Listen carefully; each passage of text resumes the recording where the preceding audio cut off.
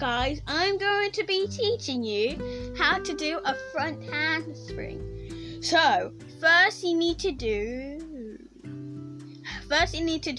is just try and not on the floor because that is really dangerous. Start by on the trampoline. Then if you get it, start by on your gymnastic mat. Then you can start doing it on the floor. So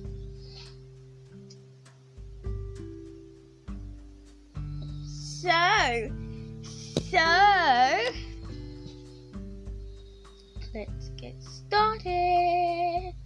So first you need to, on the trampoline, jump onto a handstand. Like, you just need to jump, then handstand, and blend it up together. Have you done that? Great job. Now you need to try and land on your legs. Have you done that? Good. Then keep on practicing and practicing and practicing.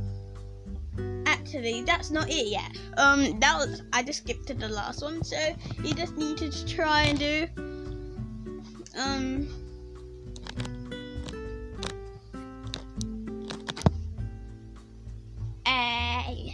what's it called?